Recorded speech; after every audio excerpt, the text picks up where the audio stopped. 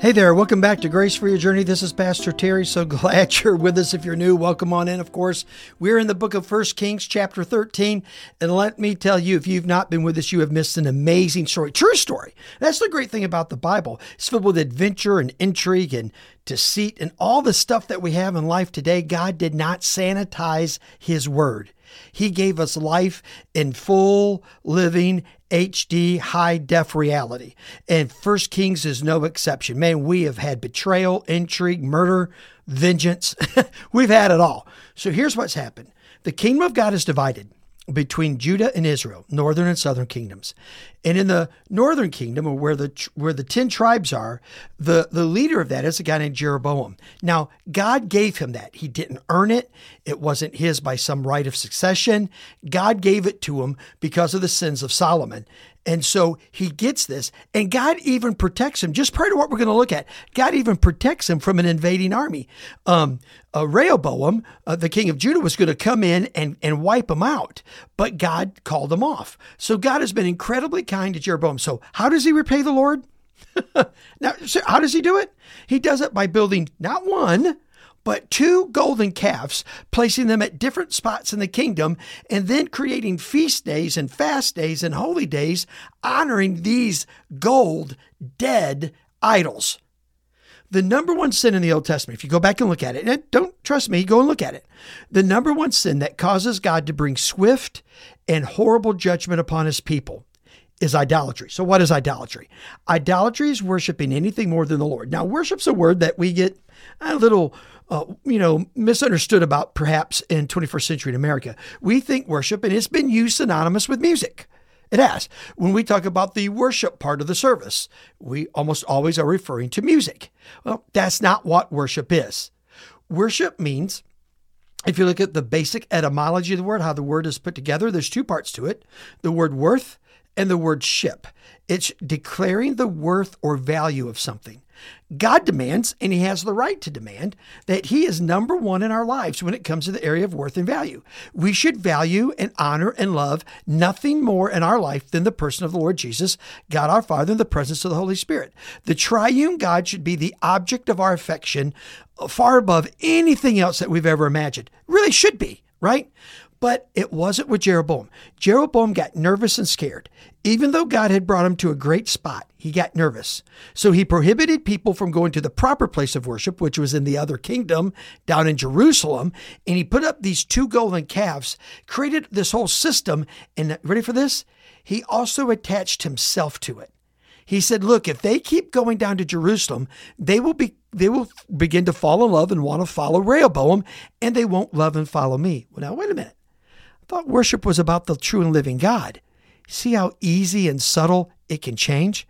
Whenever you displace something, the Lord rather, from the first place in your life, here's the deal. You begin to slide. And if you go back to the beginning of our time through 1 Kings, we talked about this is a book about sliding. It's a book about tipping. It's a book about moving away from the Lord.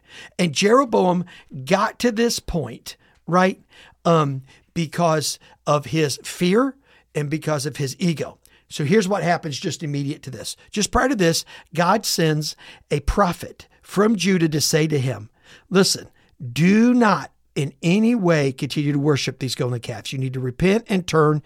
He said, I am going to send this prophet, and this prophet is going to declare destruction on these altars.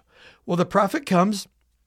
That happens. We'll pick up with Jeroboam a little bit later, but let's look at this prophet. So this prophet comes from Judah, and God says to the prophet, God speaks to the prophet, don't eat, drink, sleep, or go home with anybody while you're there. Do your job and get out of town. That's the rule. Well, one of Jeroboam's prophets sees this guy speaking against his king, and he goes to him and says, well, now God spoke to me saying you need to come to my house. Remember last episode, we talked about this. We said, look, do the last thing God has told you to do, and you'll never go wrong. Don't let someone sway you. Don't let someone talk you out of it. Don't move your heart from that. You want to know the will of God, do the last specific thing God told you to do.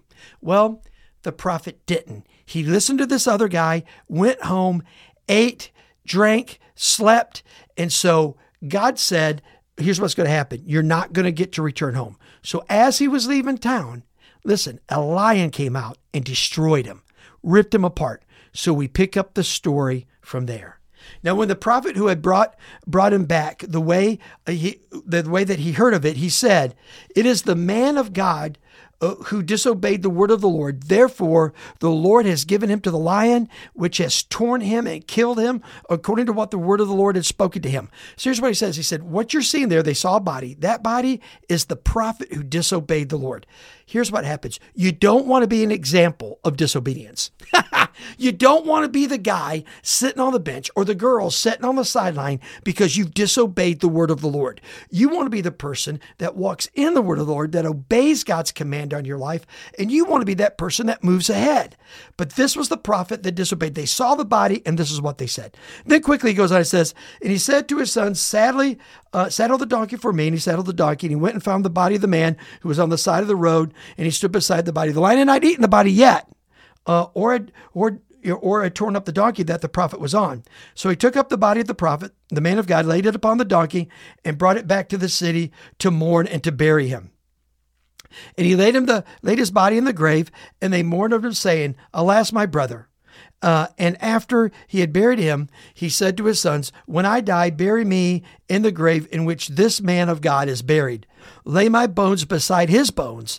For saying this, that he called out the word of the Lord against the altar of Bethel and against the houses of the high places and in all the cities of Samaria. And surely this came to pass. Now, after this thing, Jeroboam did not turn from his evil way. There's where we pick up on Jeroboam. So this prophet comes, speaks against him. Jeroboam's hand even withered up. The prophet saved it. The prophet then disobeys God, and God makes him an example, and a lion tears him up. And so this prophet of Jeroboam has a heart change. He says, wait a minute, this is real. God's really speaking here. I want to align myself with the Lord. So when I die, bury me next to him. But here's the sad thing. Jeroboam, seeing all of this stuff happening, does not turn from evil ways, but made the priests for the high places again from among all the people. Any who would, he ordained to be priests in the high places. And this thing became a sin to the house of Jeroboam. So it cut off and destroyed it from the face of the earth. So here's what happens.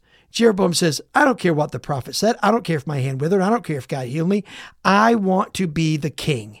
I want to be the man. Listen, when you're so committed to yourself and your own ideas that you will abandon the messages of God, then maybe you're going to become an example, a negative one, to those around you. But here's the great news. You can have a heart change like this one prophet did and say, hey, look, I see the hand of God. I want to follow him. Now, when you do that, guess what? You'll find unbelievable grace for your journey and the power of God with you every step that you take. Let me pray for you. Father, we love you so much and thank you for today.